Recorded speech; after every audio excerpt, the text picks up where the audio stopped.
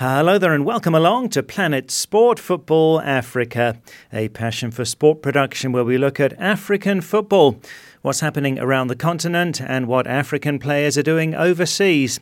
I'm Steve Vickers in Harare, Zimbabwe, joined by Stuart Weir in the UK and by guest analyst Ida Waringa, who's in Nairobi, Kenya. On this week's show, we look ahead to the Uefa Champions League final and there's Kenyan interest on both sides as Liverpool play Tottenham. We take a look at Africa's chances in the FIFA Women's World Cup, which is a week away, and we have a report on Cameroon's progress. We just want to perform better than they did last World Cup. So, we have set the standards pretty high. Plus a look at Aston Villa as they win the Championship playoff. Well, the Africa Cup of Nations finals in Egypt are just 3 weeks away now as teams continue with their preparations. And before that to look forward to, after Chelsea won the Europa League final, we have the eagerly awaited Uefa Champions League final on this Saturday with Liverpool playing Tottenham in Madrid in the climax of what has been a thrilling competition. Ida Waringa is our guest analyst on the show this week. Ida is in Nairobi and there's Kenyan interest on both sides with Harambee Stars captain Victor Wanyama in the Tottenham squad and Divock Origi, who was a hero for Liverpool in the semi-final win over Barcelona. Origi's father played for the Kenya national team. So Ida, how excited have fans in Kenya been about the contribution of these two players? Well, Steve, the interest has been huge. The news trended for quite some time after those very dramatic semi-finals. And the Champions League, is always something that has everyone buzzing. But I will admit that the last time there was this much excitement locally was in 2010 when Macdonald Mariga, who incidentally happens to be Victor Wanyama's elder brother, by the way, became the first Kenyan to win the Champions League. About Divock Origi, now, despite him technically not being a Kenyan citizen, a lot of people still really consider him to be a son of our soil. Now, he was born in Belgium, but his father, who is a Kenyan legend by the name of Mike Origi Okoth, has made a lot of people still consider him to be Kenyan back home. Origi actually considered playing for Kenya before settling for Belgium for, what I would imagine are obvious reasons. I'm hoping that time will allow me to tell you a very quick story, Steve. That Liverpool comeback against Barcelona was actually brewed 31 years ago. You see, Origi's father, Mike, started off as a goalkeeper for a local club, but he used to concede so many goals, and the last straw came as a 4-1 drubbing. Now, that was a turning point for Mike Okoth, who shifted from being a goalkeeper to a striker. Now, that move saw him become one of the best strikers in the country. He guided Kenya to back-to-back AFCONs. This, of course, earned him a move to Belgian club Genk, where he settled and had a son called Divock. The rest, as they say, is history. Yeah, well, quite a story. And which team's got more support there, Ida? Is it Tottenham or Liverpool? And who are you tipping to win? I'm going to go with Tottenham, and just because Victor Wanyama is not only a local hero, he's really, really loved in the region as well. I mean, our neighbors Tanzania even have a road named after him. Now, the two best supported clubs in the country are actually Manchester United and Arsenal, but the Liverpool fan base in Kenya, though not too big, is slowly growing because of the African connection. Lots of people here really like the likes of Salah and Sadio Mane. They're very, very popular here. So many are hoping that Wanyama will follow in the footsteps of his elder brother, Macdonald Mariga, who became the first Kenyan to win the Champions League back with Inter Milan in 2010. And Victor might just do it with Tottenham, making him the second Kenyan to lift that very prestigious title. We all know what Liverpool and Tottenham can do on a good day. But looking at Liverpool, it's been fantastic for them to reach their second final inside of 2 years with their attacking formation of Mo Salah, Sadio Mane, the likes of Bobby Firmino. We all know that potential. And it was really good to see the likes of Divock Origi showing what he can do in their absence. Their midfield is on lock. And with Virgil van Dijk coming in over the last season, he's absolutely changed the focus and core of the team, especially at the back. And he's really solidified and brought in what I feel was the missing element in terms of making Liverpool a title contending team. Now, we saw that they lost out on the last day in what was a very dramatic English Premier League, and they will be hoping to compensate for that with a win in the Champions League. Focusing on Tottenham, they will be buoyed by the fact that Harry Kane is back. We saw what Lucas Moura, the likes of Heung-son Min, could do with his absence. And it's also been really good to see what Mauricio Pochettino has been able to achieve with the club on a budget of zero, because Pochettino wasn't able to buy any new players in the last transfer window. So it's a bit tricky. I really do feel it could fall either way. The thing with finals is sometimes it's difficult to predict. A whole number of variables could change it at the very last minute, but it definitely will be a very entertaining one, Steve. Well, thanks for that insight from Kenya. Ida Waringa is our guest analyst this week from Nairobi. Here in Zimbabwe, there's overwhelming support for Liverpool. Not that many Tottenham fans here. Liverpool and Man United are the two most popular English Premier League clubs. Zimbabwe's Bruce Grobbelaar was Liverpool's goalkeeper back in the 80s and the early 90s. That's how so many people fell in love with the Reds. Well, let's go to Stuart Weir in the UK. And Stuart, 2 Champions League final defeats for Liverpool manager Jurgen Klopp. And I guess he can't afford to lose this one. Well, yes, indeed, Steve.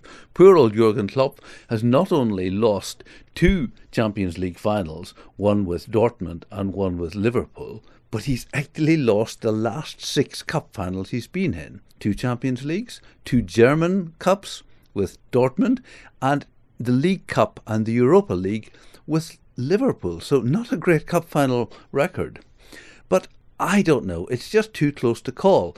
Experience would say Liverpool, who've been to the European Cup or Champions League 8 times before, winning it 5 times. Tottenham never been there. Liverpool have been more consistent this season, finished above Tottenham. But then it is a one-off game. Tottenham have a little bit of an issue as to what to do with Harry Kane, who we understand is actually going to be fit for the game. But do you risk him first time he's played in a month? And if you do, who do you leave out? Son, the Korean, who's been magnificent this season?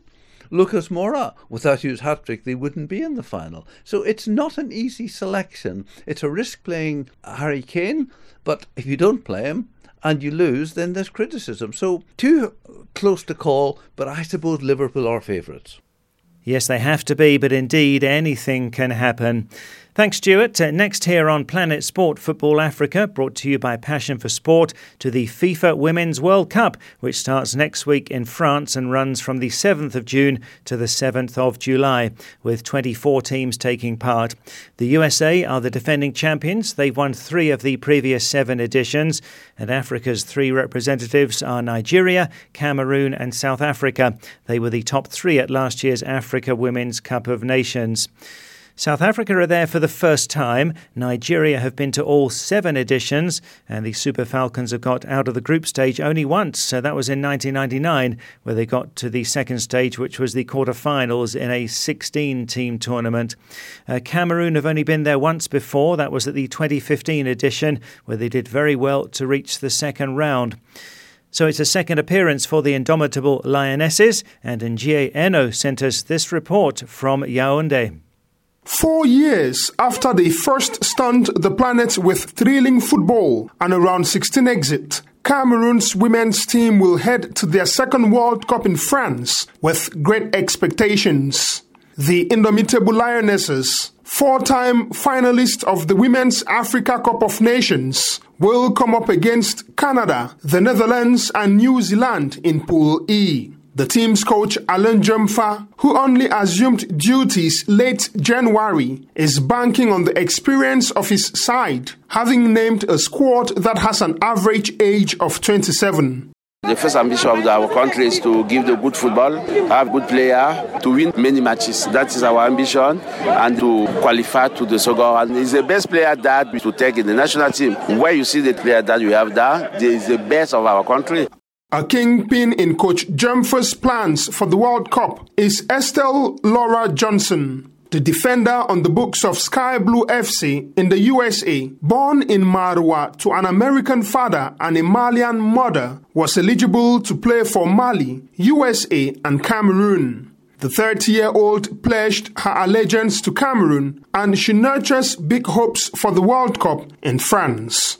It's amazing. I wasn't expecting so much support, so it was awesome. It just gives us even more courage to go fight and try to bring the cup back to Cameroon. I feel very honored and very happy to be included.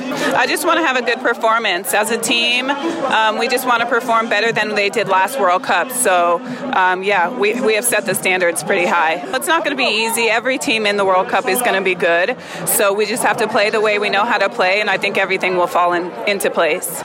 But while the coach and players of Cameroon are fired up ahead of the event, pundits are cautiously optimistic. Some of the choices made by Coach Alain Jemfa have been questioned. His decision to sideline teenage attacking sensation Mpe Bisson Christina, who scored 23 goals this season in Cameroon's domestic championship, hasn't gone down well. Leocadia Bongben is the team's former media officer, and Lawrence Nkede is a sports pundit. I'm disappointed because you cannot have a player who has scored 23 goals. You leave her behind. She has been there all this while, played the local league, trained with the team, and then you drop her at the end of the day. It's disappointing in the sense that even in warming the bench, Mpe Bisson deserved to be at the World Cup. We have to be ambitious. If our objective is not to get to the quarterfinals, no need of going to that World Cup. We need to set our ambitions before going to the World Cups. You have the best goal scorer, and you need to take such players in order to promote even the local league. Present to the world that this is our league, this is a product from our local league, this is our best goal scorer. We leave her behind. It's not the first time she has been left behind. She has been left behind even at the preparatory phases of the 2018 Women African Cup of Nations. But unfortunately, Coach Alain Jemfa has made his choices. We just hope he doesn't regret that choice. But a name at the center of controversies is that of Gaël Nganamuit. The 26-year-old forward is convalescing and has been without a club since leaving Spanish side Malaga in April. This season, the former African Women's Footballer of the Year played just 2 games for the Spanish outfit and has had to deal with a series of injury setbacks since the 2015 World Cup, where she scored a hat-trick against Ecuador. Sports pundits Risha Onanena and Leocadia Bongben aren't very sure what to make of this decision.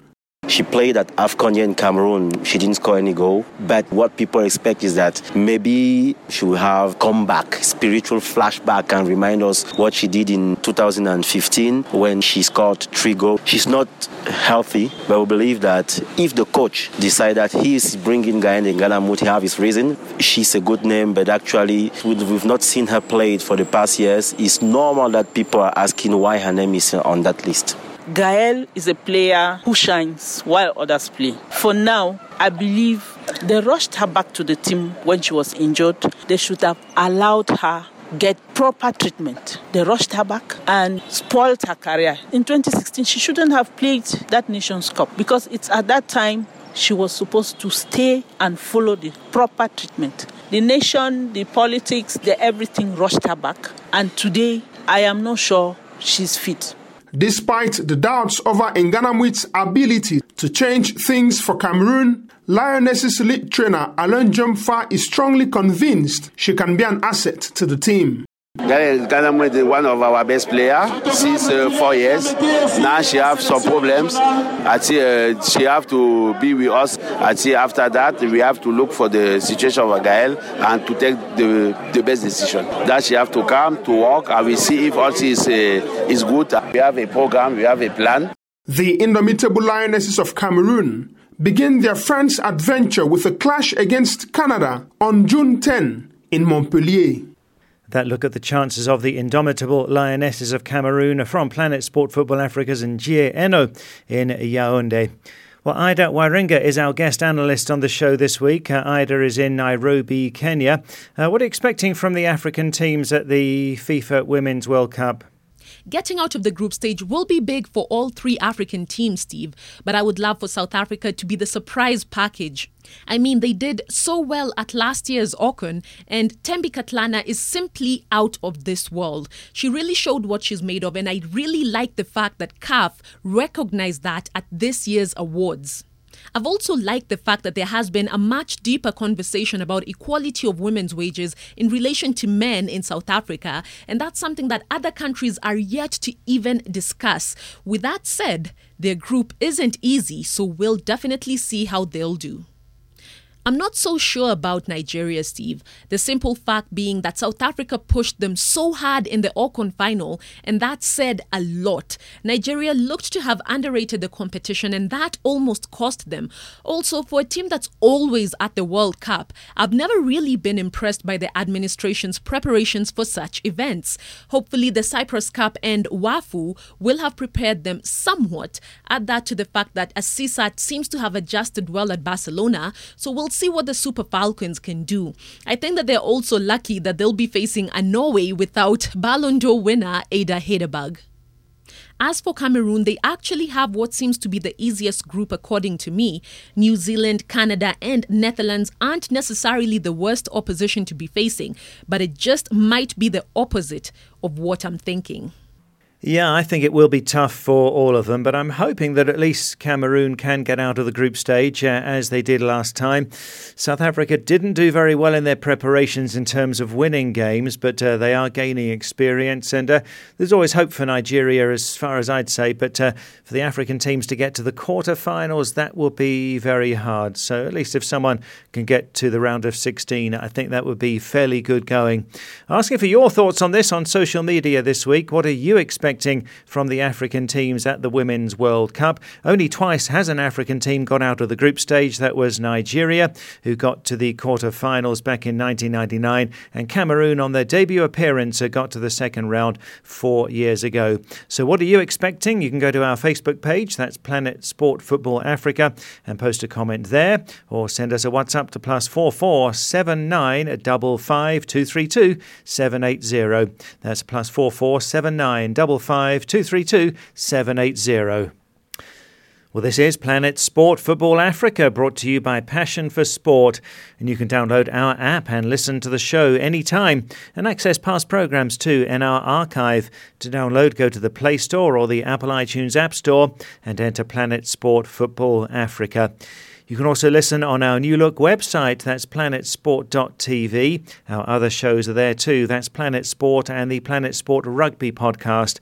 And you can read interviews with various sports stars, including Ghana's Christian Atsu and Zambia's Patson Daka. That's on our New Look website, planetsport.tv. Well, now we turn to social media, and Esperance of Tunisia have been playing Wydad Casablanca of Morocco in this season's CAF Champions League final.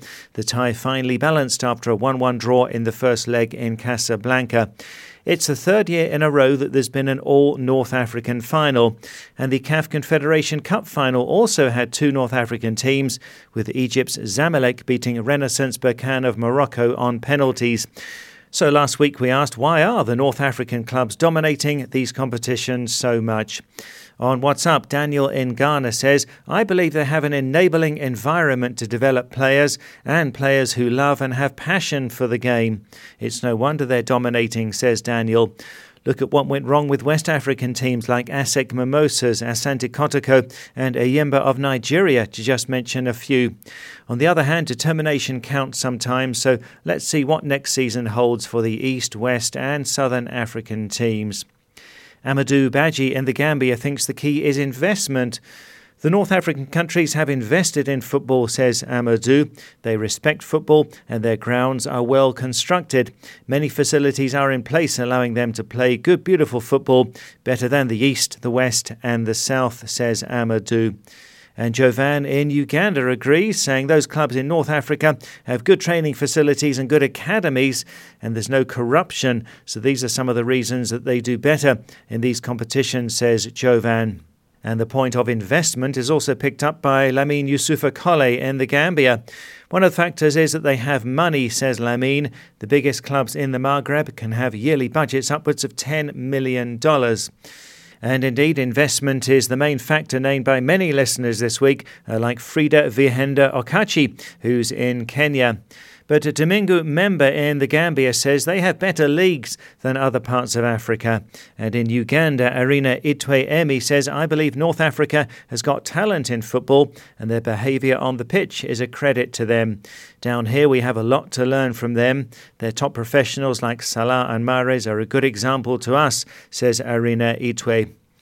In Zambia, Ricky Ngulube says, I think the North African clubs have taken time to invest in football because they know that football is business. Before we knew about having foreign-based players in our league here in Zambia, these countries had them already. I know our own Kenneth Malitoli played for Esperance of Tunisia in the 90s, which shows how much they've invested in the game, says Ricky. Modu Drame in the Gambia believes the root answer lies off the pitch. They have better club administration, says Modu, and better funds and stadiums. Their club history is better than many other African clubs, where gross corruption is the order of the day. On the other hand, Noble Botamani in Malawi thinks geography plays a large part. North African clubs are dominating CAF competitions because they're close to Europe, where there is advanced football, says Noble. Amadou Tamba in the Gambia highlights the investment in young players. It's simple, says Amadou. Africa in general has talent, but North Africa can boast of a lot of young stars, and clubs have the money to get the best African players. We always welcome your voice notes on WhatsApp, and in Malawi, here's Byton Mchiko. They are way off in terms of administration and even the technical part of it. They are able to buy players. They have money. Whereas South African teams, or even those from the East, they don't have such kind of money. Thanks for that, Byton. Moma Tambajang in the Gambia says the North African clubs are well organised and they sign quality instead of quantity in terms of players, and they pay good wages, says Moma. Obena in Nigeria agrees and takes that point further, saying the players are well paid, so some very good players from other parts of the continent move to the north to ply their trade. Imagine the likes of Leicester's Wilfred Ndidi and Alex Iwobi of Arsenal staying back in Nigeria to play for the likes of Eyimba. Other parts of Africa should emulate the North Africans by strengthening their leagues. It's a wake-up call, says Obena. Francisco Dodoma in Malawi says, across Africa, we tend to play to different football philosophies. The Western countries like Cameroon play differently from the southern teams like South Africa. That's the case too with the North African team, says Francisco. And finally, Lamine Cham in Congo-Brazzaville says football is only money. North Africans invest in football more than any other part of the continent. Why is TP Mazembe the most successful team apart from the northern clubs? It's because the owner is a very rich man, says Lamine. Yes, sir, Moise Katumbi is the owner of the Congolese side TP Mazembe. Also, I could add to that Mamelodi Sundowns of South Africa. Their owner is a billionaire, Patrice Motsepe. Well, thanks very much for all of those comments. Apologies if we didn't have time to read out yours. Just to sum this up, what are your views on this, Ida? Couple of things to consider here, Steve. Structure and organization, money and home support. North African clubs actually seem to be the most organized clubs in the continent. They have amazing structure. They have good hierarchy when it comes to organization of the different roles that everyone will play at the clubs. And of course, the money isn't too bad. They have some of the highest wages and salaries that they're able to support in the continent. Now, when it comes to home support, now just giving you an example of the final that was between SC Zamalek and RS Berkane, that was the CAF Confederation Cup final over the weekend. Now, Zamalek won that in front of an almost full capacity at 86,000. That's actually Santiago Bernabeu levels. That was amazing to see that stadium packed to full capacity. And with such support, you have no option but to do well, not just for your team, but for the 12th man in the stands. Yeah, sure. Amazing support for that game. Thanks, Ida. Finally, let's go back to Stuart Weir in the UK and the game that's dubbed the richest game in football. The Championship playoff saw Aston Villa beating Derby 2-1 in the final on Monday to earn promotion to the English Premier League, which is worth an estimated $215 million, that by virtue of getting into the Premier League. It used to be that the top 3 clubs in the Championship were promoted to the Premier League. But now it's just the first 2 who go up, with the 3rd, 4th, 5th and 6th clubs playing off in a semi-finals and final, with the winner going into the Premier League as the 3rd promoted club. So Aston Villa, who finished 5th and 7 points behind Leeds United in 3rd place, and Derby County, who were 6th, who were the 2 clubs who contested the so-called $200 million match. And in the end, Aston Villa beat Derby 2-1. So Villa will be in the Premier League next season. And that's good news for us, because they have 3 African players. Ahmed El Mohamedi from Egypt and Albert Adoma, the Ghanaian international, both played in the Wembley final, while Jonathan Kodjia from Côte d'Ivoire was on the bench. And incidentally, Aston Villa is owned by Nassif Sawiris, an Egyptian billionaire businessman whose net worth is estimated to be around $8 billion, making him the 4th richest man in Africa. Well, Aston Villa are a very traditional English football club. They've won the League Championship 7 times, the FA Cup 7 times, although most of those were 50 to 100 years ago. But they did win the Champions League, or the European Cup as it was called, in 1982. And in the Championship this year, they've played regularly in front of crowds of 35 to 40,000. So you might say they're a Premier League club in waiting, and perhaps that gives them more chance of surviving than some of the others. Aston Villa's share of the television money, even if they finish bottom of the table next season, will be around $125 million. They will also get $90 million in so-called parachute payments. That is money which is paid to relegated clubs to help them adjust to life in the Championship for their first 2 seasons. But if Villa manage to survive 2 seasons, then they're guaranteed a minimum $375 million. So you can see why clubs are keen to get into the Premier League.